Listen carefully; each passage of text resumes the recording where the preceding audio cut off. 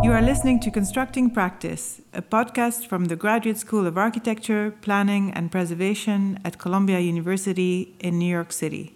I'm Dina Malondraus. Thank you for listening. I'm Juan Herreros, professor at Columbia GSAP and principal of Studio Herreros in Madrid.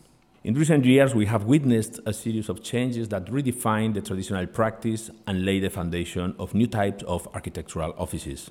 On November 17, 2017, we hosted the symposium Constructing Practice at Columbia GSAP in New York City. This podcast series includes the 15 firms who participated in the symposium and expands the conversation to include many others to tell us how they do what they do. Today we hear from Fumika Shimura of Terrain Architects in Tokyo, Japan. Both of us were born, raised, and educated in Japan. We met when we were master course students on the survey trip to China for the measurement survey of the famous Hakka housings. It was representing cultural context and people's lives directly. We both found ourselves being excited and being curious to know architecture without architects. I left Japan in 2006 after my graduation, and I spent 1 year in Ireland, traveled many places in Europe and some in Africa, and came back to Japan to work as an assistant at the university. My partner Iko left Japan during his studies and living in Uganda for 1 year and in Mali for 1 year, and came back to Japan to finish his master course. 2010 was a pivotal year for us. A Japanese woman had an idea to build a small library in a remote village in Indonesia, and she had an interest in our unusual experience abroad, then asked us to design and supervise its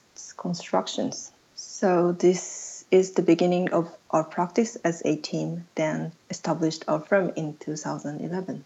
We don't have strong influence from particular architects or particular teachers, but in our generation in Japanese, we had a strong influence by Sana, and we also had an influence from them, their sophisticated architecture, to explore new architecture. But on the other hand, we found ourselves to be curious to know the lively and powerful, had a strong contrast architecture, which were representing cultural contexts, like we went to China and to see them in China.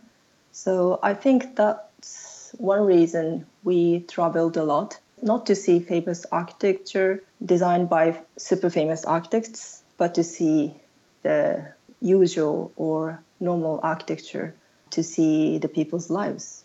I think our profession is the architects is naturally work for different contexts. So we have some projects in Japan, but on this tiny island, there are a lot of different contexts. So culturally different and climatically different. We all speak Japanese, but we can't understand what they're talking about sometimes because of the strong dialect. So it may be or may not because we have some experiences abroad. So we try to be sensitive for that kind of different contexts to see what is essential things which can be translated into architectural design. When we talk about the demand on architects, before a project in Indonesia, we thought demand on architects was strong on designing phase. So after handling in drawings to contractors, architects didn't need to be there so much, we thought.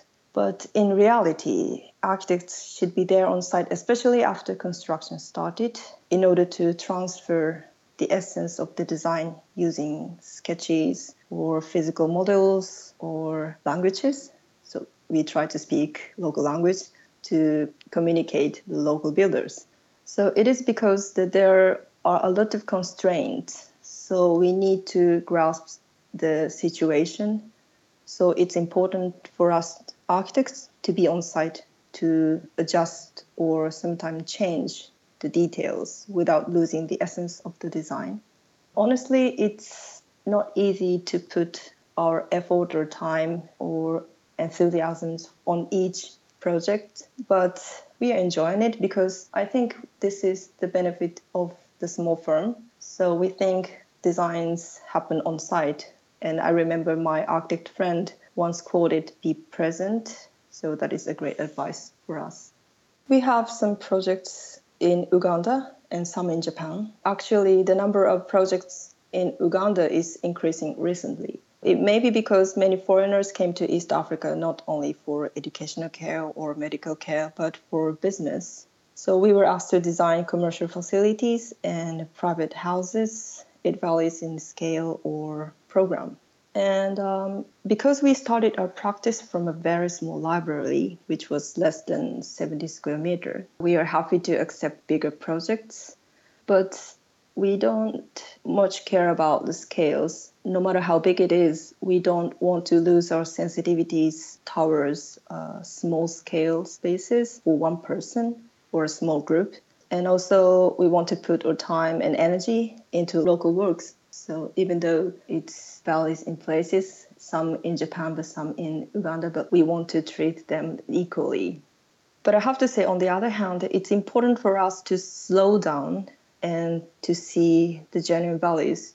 I mean, to keep the proper distance from the site in order to have the kind of the critical views. So this view is of foreign architects. So we can find the essential things amongst usual local elements. So those elements are usually the local people take them for granted. We want to keep the good balance of being local and also having a distance from the site. So that's the reason why one of us stays on site and one of us stays in Tokyo. So this is the way we operate our firm at this moment. This podcast was produced by Columbia GSAPP. You may also be interested in the GSAPP Conversations podcast series available on iTunes. You can find more information about the school on our website at arc.columbia.edu.